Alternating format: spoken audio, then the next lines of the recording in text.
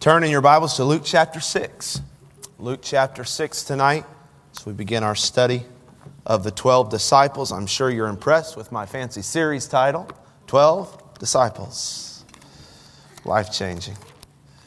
If I titled the message tonight, it would really be an introductory message to the study that I would title, Choosing the Ordinary for the Extraordinary.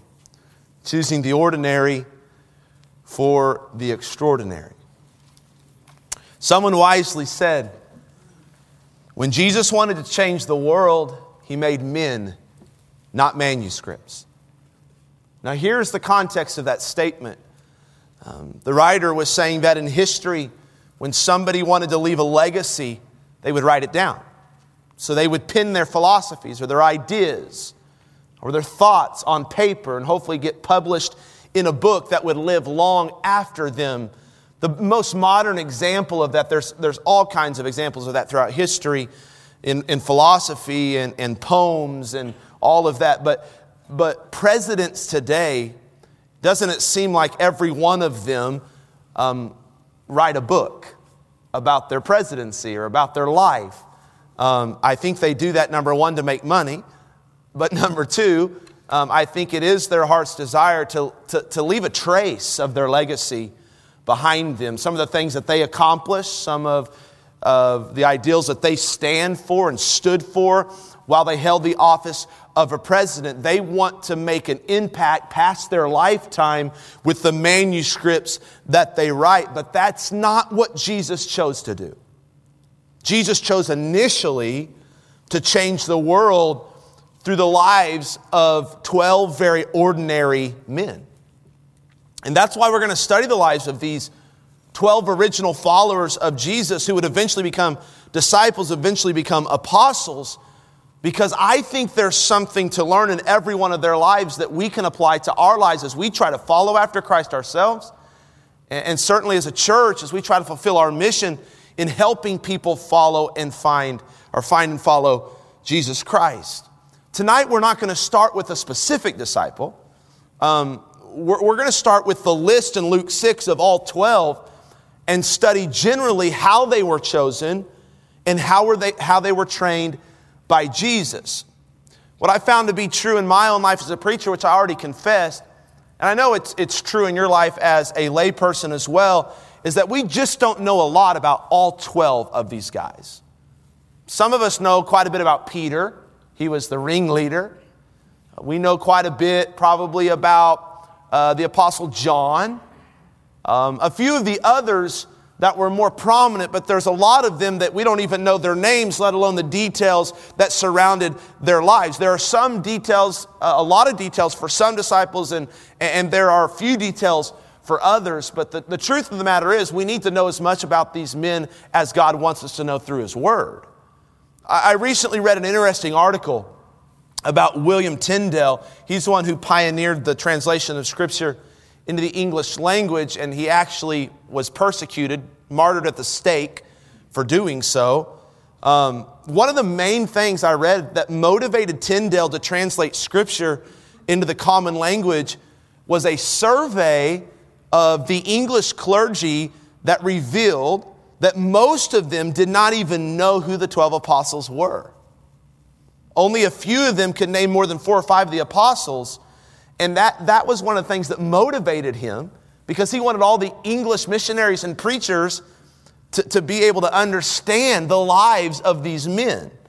And I would agree that given just how instrumental these men were in the early church, given that these men were responsible for the initial spread of the gospel, the writing of the New Testament that we hold in our hands tonight, I think they deserve our attention and our study. So let's begin with this list in Luke chapter 6 and verse 12 through 16, and then we'll get into it tonight.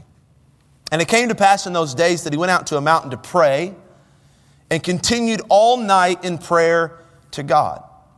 And when it was day, he called unto him his disciples. And of them he chose 12, whom also he named apostles. We'll talk about apostles here in a little bit. Here's the list. Simon, whom he also named Peter, and Andrew his brother, James and John, Philip and Bartholomew, Matthew and Thomas, James, the son of Alphaeus, and Simon called Zelotes, and Judas, the brother of James, and Judas Iscariot, which also was the traitor. What I want to do for our study tonight is show you 3 stages that Jesus took with these men to make them into a group of disciples that would later turn the world upside down. Because these are the same 3 stages he uses in our lives today as disciples and followers of his. So here's stage number 1, I would call the stage of fellowship. This is where the disciples were converted. Turn in your Bible to Matthew chapter 4. Would you do that? Turn back to Matthew chapter 4. That's the first gospel. There, if you don't have your Bible, then I'll have it on the screen. But I would prefer if you would turn in your Bible tonight to these passages of Scripture. If we have time, I'll continue to call you to turn. If we run out of time, then we'll just reference the screen. Matthew chapter 4, this is very familiar with Mark chapter 1 and the verses that I studied in verses 14 through 20 this last Sunday morning in my sermon. But we're going to read them and kind of look at this stage of conversion here with the disciples. And Jesus, verse 18, walking by the Sea of Galilee, saw 2 brethren, Simon, called Peter, and Andrew his brother, casting a net into the sea, for they were fishers. And he saith unto them, Follow me, and I will make you fishers of men. And they straightway left their nets and followed him. And going on from thence, he saw other 2 brethren, James the son of Zebedee, and John his brother, in a ship with Zebedee their father, mending their nets, and he called them. And they immediately left the ship and their father and followed him. Now, what's important to realize when it came to Jesus choosing his disciples here is that their conversion always preceded their call. Jesus saved them before he called them. It's important because there are a lot of people in churches today that have gotten this out of order. Meaning they're trying to serve God in order to be saved. But what we learn from Jesus' working in these men's lives is that there must first be a commitment to making Jesus the Lord of our life before we make serving him the priority of our life. It's very, very important. Now look back at verses 18 and 19. I want you to notice something interesting.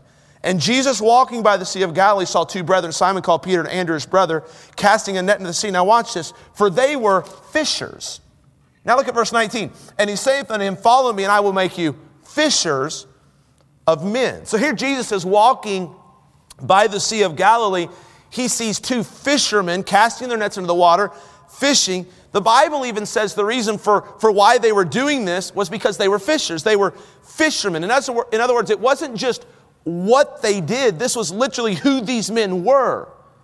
And what I take from this is that Jesus speaks to them in a way that they could understand. Virtually, he said, Hey, you guys like to fish? Conversation might have went something like this. Yeah, we like to fish. We love to fish. We live to fish. It's what we do. It's who we are. Well, then follow me, and I'll make you to become fishers of men. You see, even though these men became part of a group that were later called the 12 disciples, they weren't called as a group. They were called as individuals. And the way that Jesus called them was as different and distinct as they were individually. So to the fishermen, he would say, if you'll follow me, I'll show you how to fish for men. But maybe to the farmers, he would say something like, let me talk to you about sowing and reaping.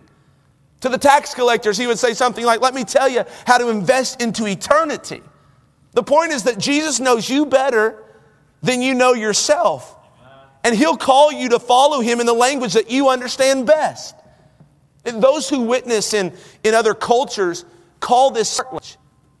And really, this is something for us to learn when we're talking to people about the gospel.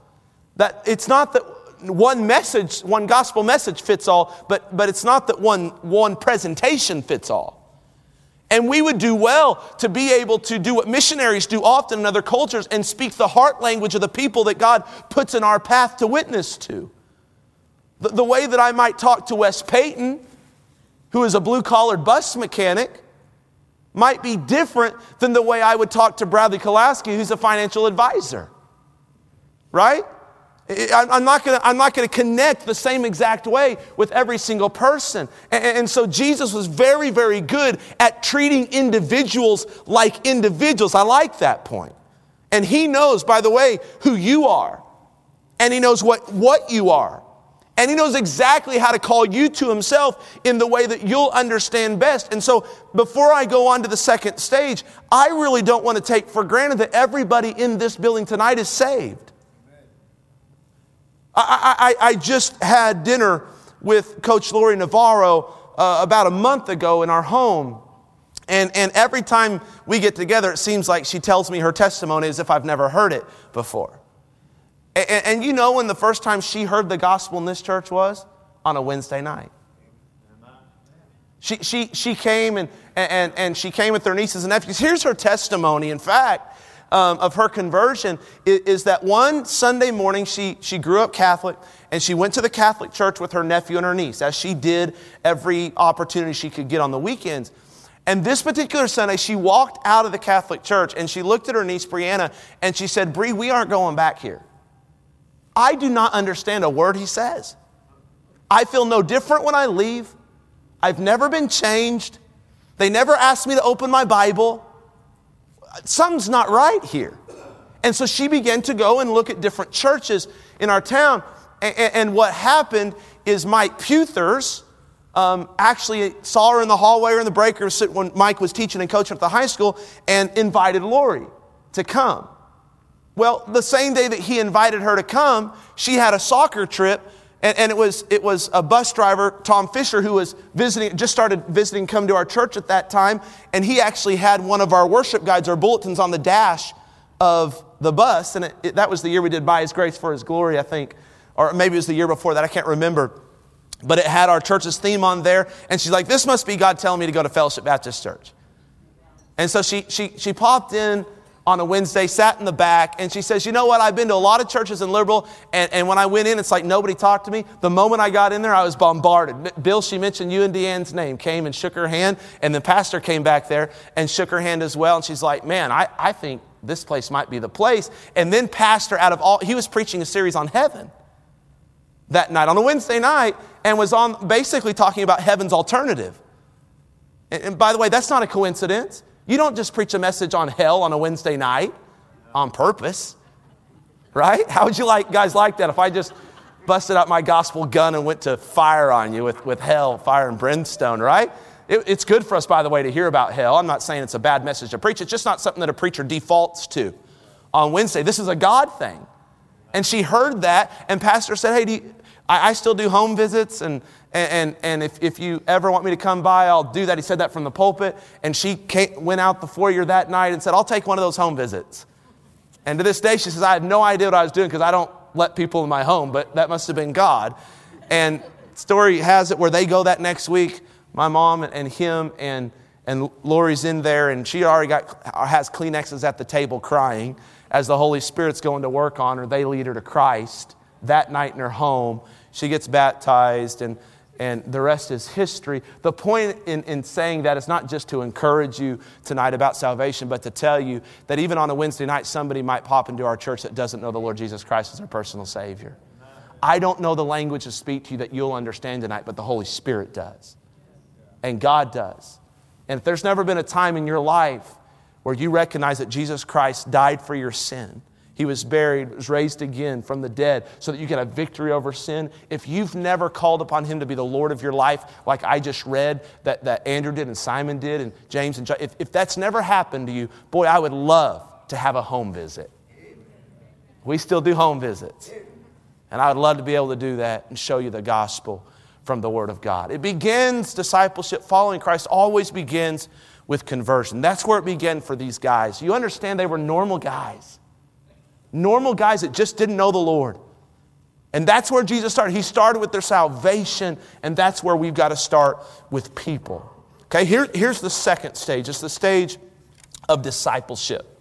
This is where the disciples were conformed. Look at Matthew 4 again in verse 19. "And He saith unto them, Follow me, and I will make you fishers of men." Now I want you to notice a very important word there, and it's the word make. He said, "I will make you," not you'll make yourself. Not you'll evolve into this. Not somebody else will help you to become what I want you to become. No, Jesus said, if you follow me, I'll make you into what I want you to become. I love that. Because it's not up to me. I just have to cooperate with what Jesus wants to do in my life. The word make is a little Greek word that means to create, to produce, to work, to accomplish, to perform, to act. It's a word that tells us that when it comes to following Jesus, there is no such thing as a self-made man. We come to Jesus and He begins to work. He begins to create. He begins to accomplish. He begins to make us into what He wants us to be. That's why these men are often called disciples.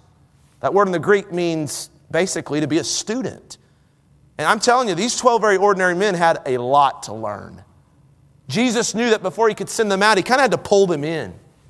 It was absolutely crucial that they spend hours alone with Him, going through discipleship class with Him, having a ministry internship with Him, being conformed into His image as He was readying them for the task at hand. I just began to think through some of the ways that these men had to grow and be discipled. I wrote down a few. I'll put them on the screen. I found that they lacked spiritual understanding.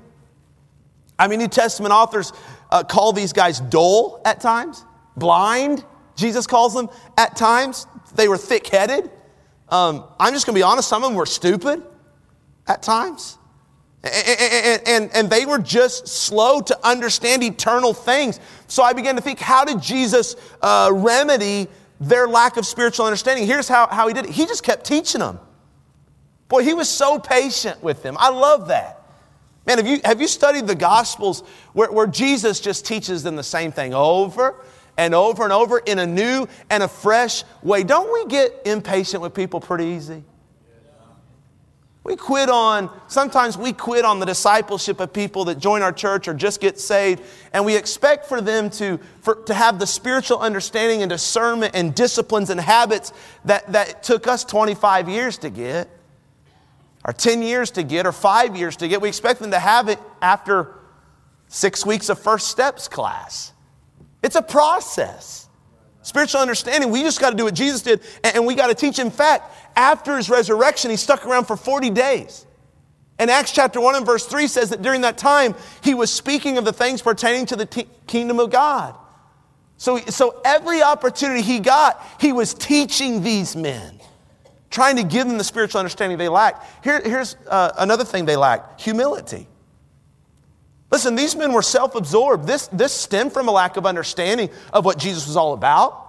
They thought He was coming to overthrow the Roman Empire and to be a political leader. And so they were jockeying back and forth on who was going to be at His right hand and who was going to be his vice president, basically, and who was going to be at the top of the ladder. I mean, these men were self-absorbed and self-promoting and self-centered. And they spent a ton of time arguing about themselves. And so I began to think, how did Jesus overcome their lack of humility? You know what He did? He took a towel and a bucket, and He got on His knees and He cleaned their dirty, stinky feet. And He said, this is leadership. It's not sitting on top of the throne, pointing your finger and bossing people around, signing paychecks. Leadership is getting low. Leadership is serving people that the world would say are below you.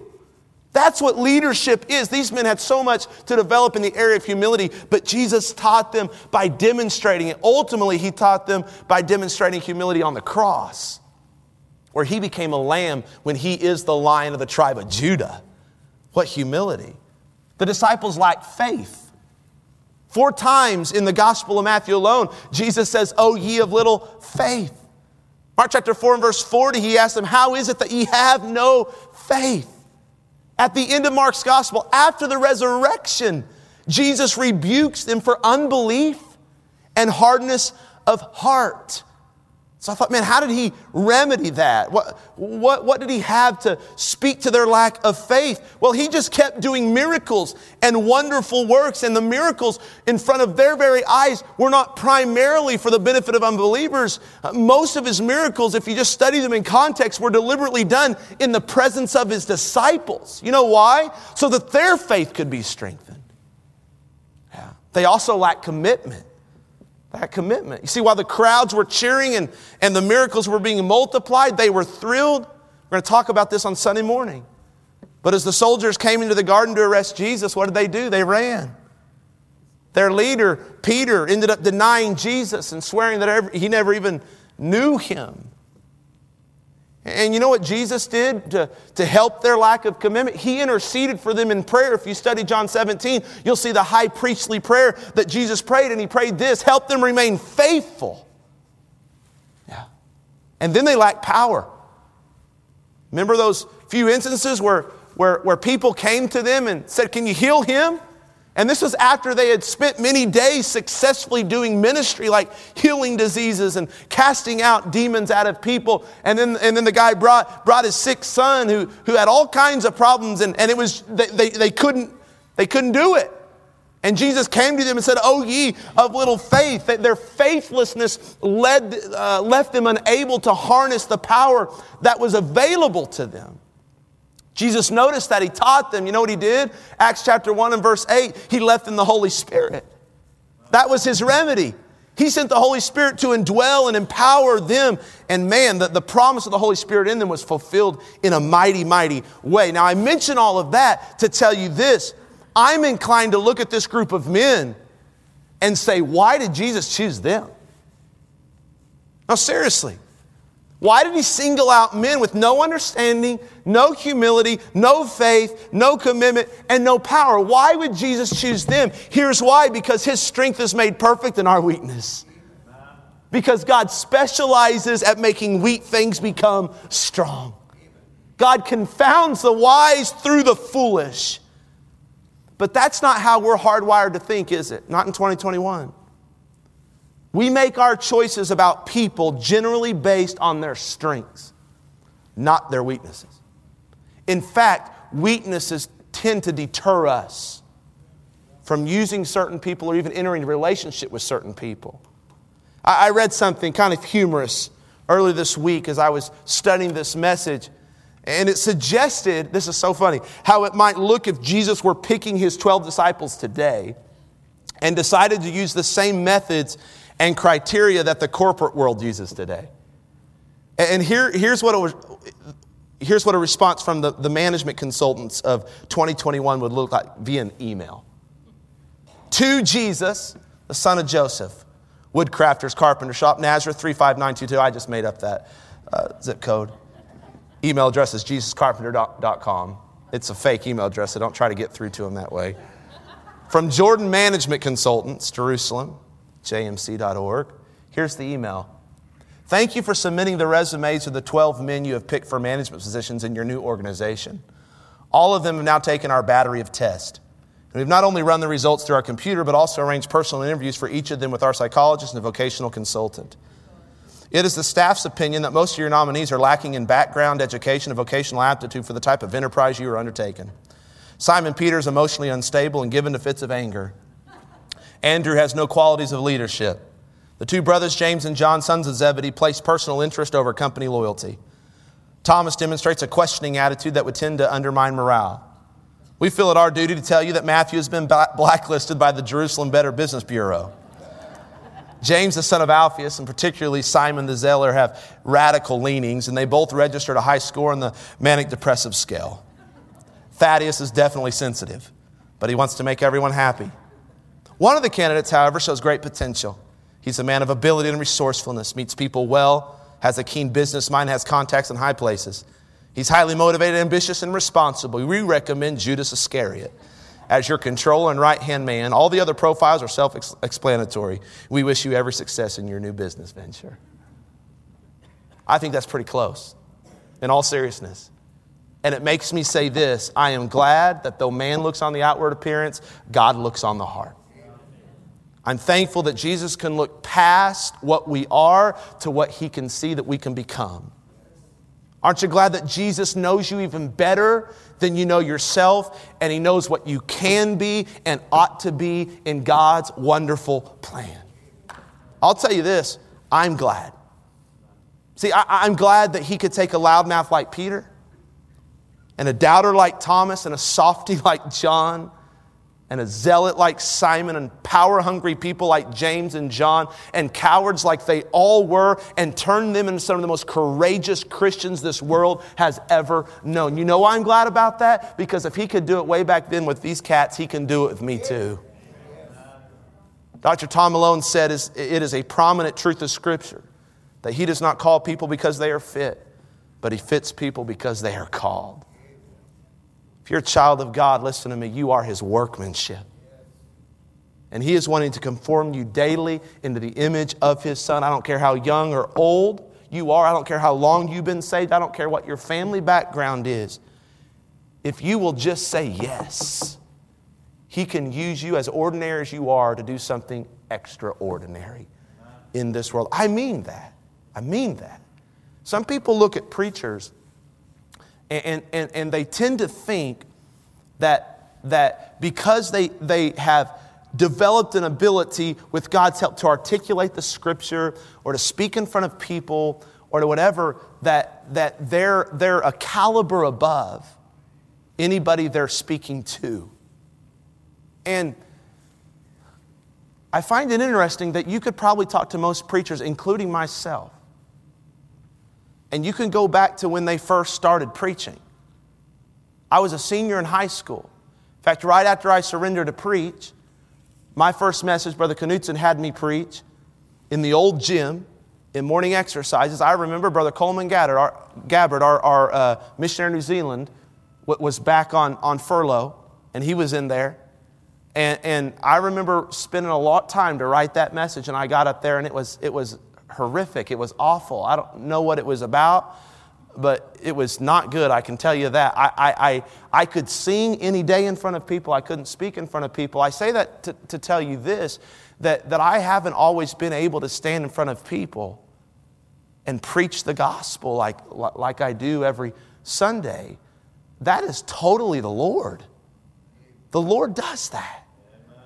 And there are people that start maybe with first steps discipling people or undertake a children's Sunday school class or will be a connection group leader, whatever the case might be. And it's just amazing when God calls somebody to positions like that, He doesn't always call them because they're strong. He calls them because He can make them strong. And my desire for you to learn from these disciples is just be willing. Just be willing. I look at my Aunt Candy and I know her testimony. And if you don't know her testimony, you should just get to know her testimony. I guarantee you she'll tell it to you. Shares it all the time. But I look at her and see how effective she is in teaching the Bible. And I look at how effective she is in one-on-one discipleship. I mean, literally, you can ask Brother Mike, like if we have somebody, a hard case, we're like, send him to Candy. And she's gifted, isn't she, Uncle Rich? Very, very gifted in that. But she hasn't grown up in the church. She didn't grow up in children's church and in Sunday school with that being modeled to her. She went through a messy divorce before she came to know Christ. She was into alcoholism before she came to Christ. Got invited by her daycare provider week after week after week, and then she finally came and the Holy Spirit worked on her and she got saved, and she was a mess. A mess. She never picked up a Bible and taught anybody. What did God see in her? He saw strength. He saw strength when she first got saved. We would have never said, Dad, oh yeah, on paper she is a perfect candidate to be a single ladies Bible class teacher. Oh yeah, she's right there. No, we would have denied her application. But look what God does. Because people say yes. Now, obviously God put inside of her the gift to teach. And don't think that, some of you, God's not going to give you that gift. So if you can't teach, I'll recognize if you can't teach. And if you can't sing, I'll recognize that pretty quick too. God can't necessarily take someone that can't carry a tune. Well, He can, but He just doesn't work that way. He's not going to magically enable you to, sing like me or whatever. But it's the only person that came to my mind. Come on. Just kidding. The point is, God sees something in you that He can cause to flourish. And He can cause to grow, and He can water it, and He can help it. And it's amazing if you'll just say, okay, God, whatever you want me to do, I'll do. It can be big, small, behind the scenes, on a platform, off a platform, in a front door, in the seat of a bus. But if you say yes to God, watch how He just takes what's in you that might be small and weak at the time and causes it. I've seen it in our musicians, how they said, okay, I'll give it a shot. And they've worked on that, and God has watered that, and it's flourished. I've seen it in our choir. My dad took over our choir, 6 or 9 people in the choir. And boy, God watered that sucker, and people applied themselves, and now we get to enjoy music ministry. Man, I could mention all kinds of examples. People just say yes, and God does the rest. Just what God does. Let me give you the last stage. This is the stage of apostleship. I don't have a lot of time, so we'll reference these verses on the screen. This is when the disciples were commissioned. In Matthew 28, look at these verses. And Jesus came and spake unto them, saying, all power is given to me in heaven and earth. Go ye therefore, and teach all nations, baptizing them in the name of the Father, the Son, and of the Holy Ghost, teaching them to observe all things whatsoever I have commanded you. Lo, I'm with you always, even unto the end of the earth. Now, this is where I believe the disciples were commissioned, and then went from disciples to apostles. Now, real quick, what's an apostle? Because that is different from a disciple. An apostle, the word itself means messengers. It means sent ones. So these 12 men, listen closely, were authorized representatives of Jesus Christ who commissioned them. They heeded His command in Matthew 28.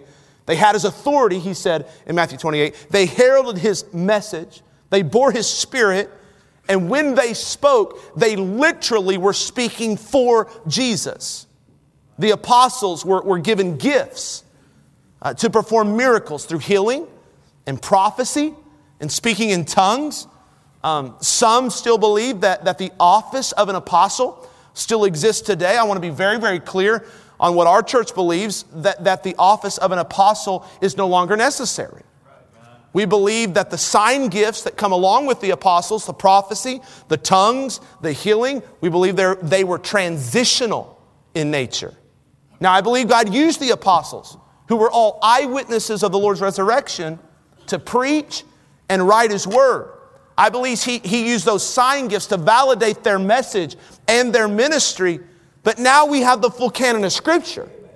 And I don't believe that the office of an apostle or the sign gifts are necessary anymore to validate the Word of God. The Word of God is complete. I think the office of an apostle being expired is actually implied in Ephesians chapter 2 in verse 19 and 20. Look at this verse on the screen real quick. Now, therefore, ye are no more strangers and foreigners. He's talking to those believers in Ephesus, but fellow citizens with the saints and of the household of God, the church, and are built upon watch that word, foundation of the apostles and the prophets, Jesus Himself being the chief cornerstone. How many understand that you only have to lay a foundation once? And the apostles were absolutely foundational for the work of the gospel and the beginning of the church. But after the Word of God was complete, then the office of the pastor and the office of the deacons came along in 1 Timothy chapter 3, and that became the leadership offices in the church. That's why as Baptists, we believe in 2 offices. We believe in the office of a pastor and the office of a deacon. Now back to the 12 apostles.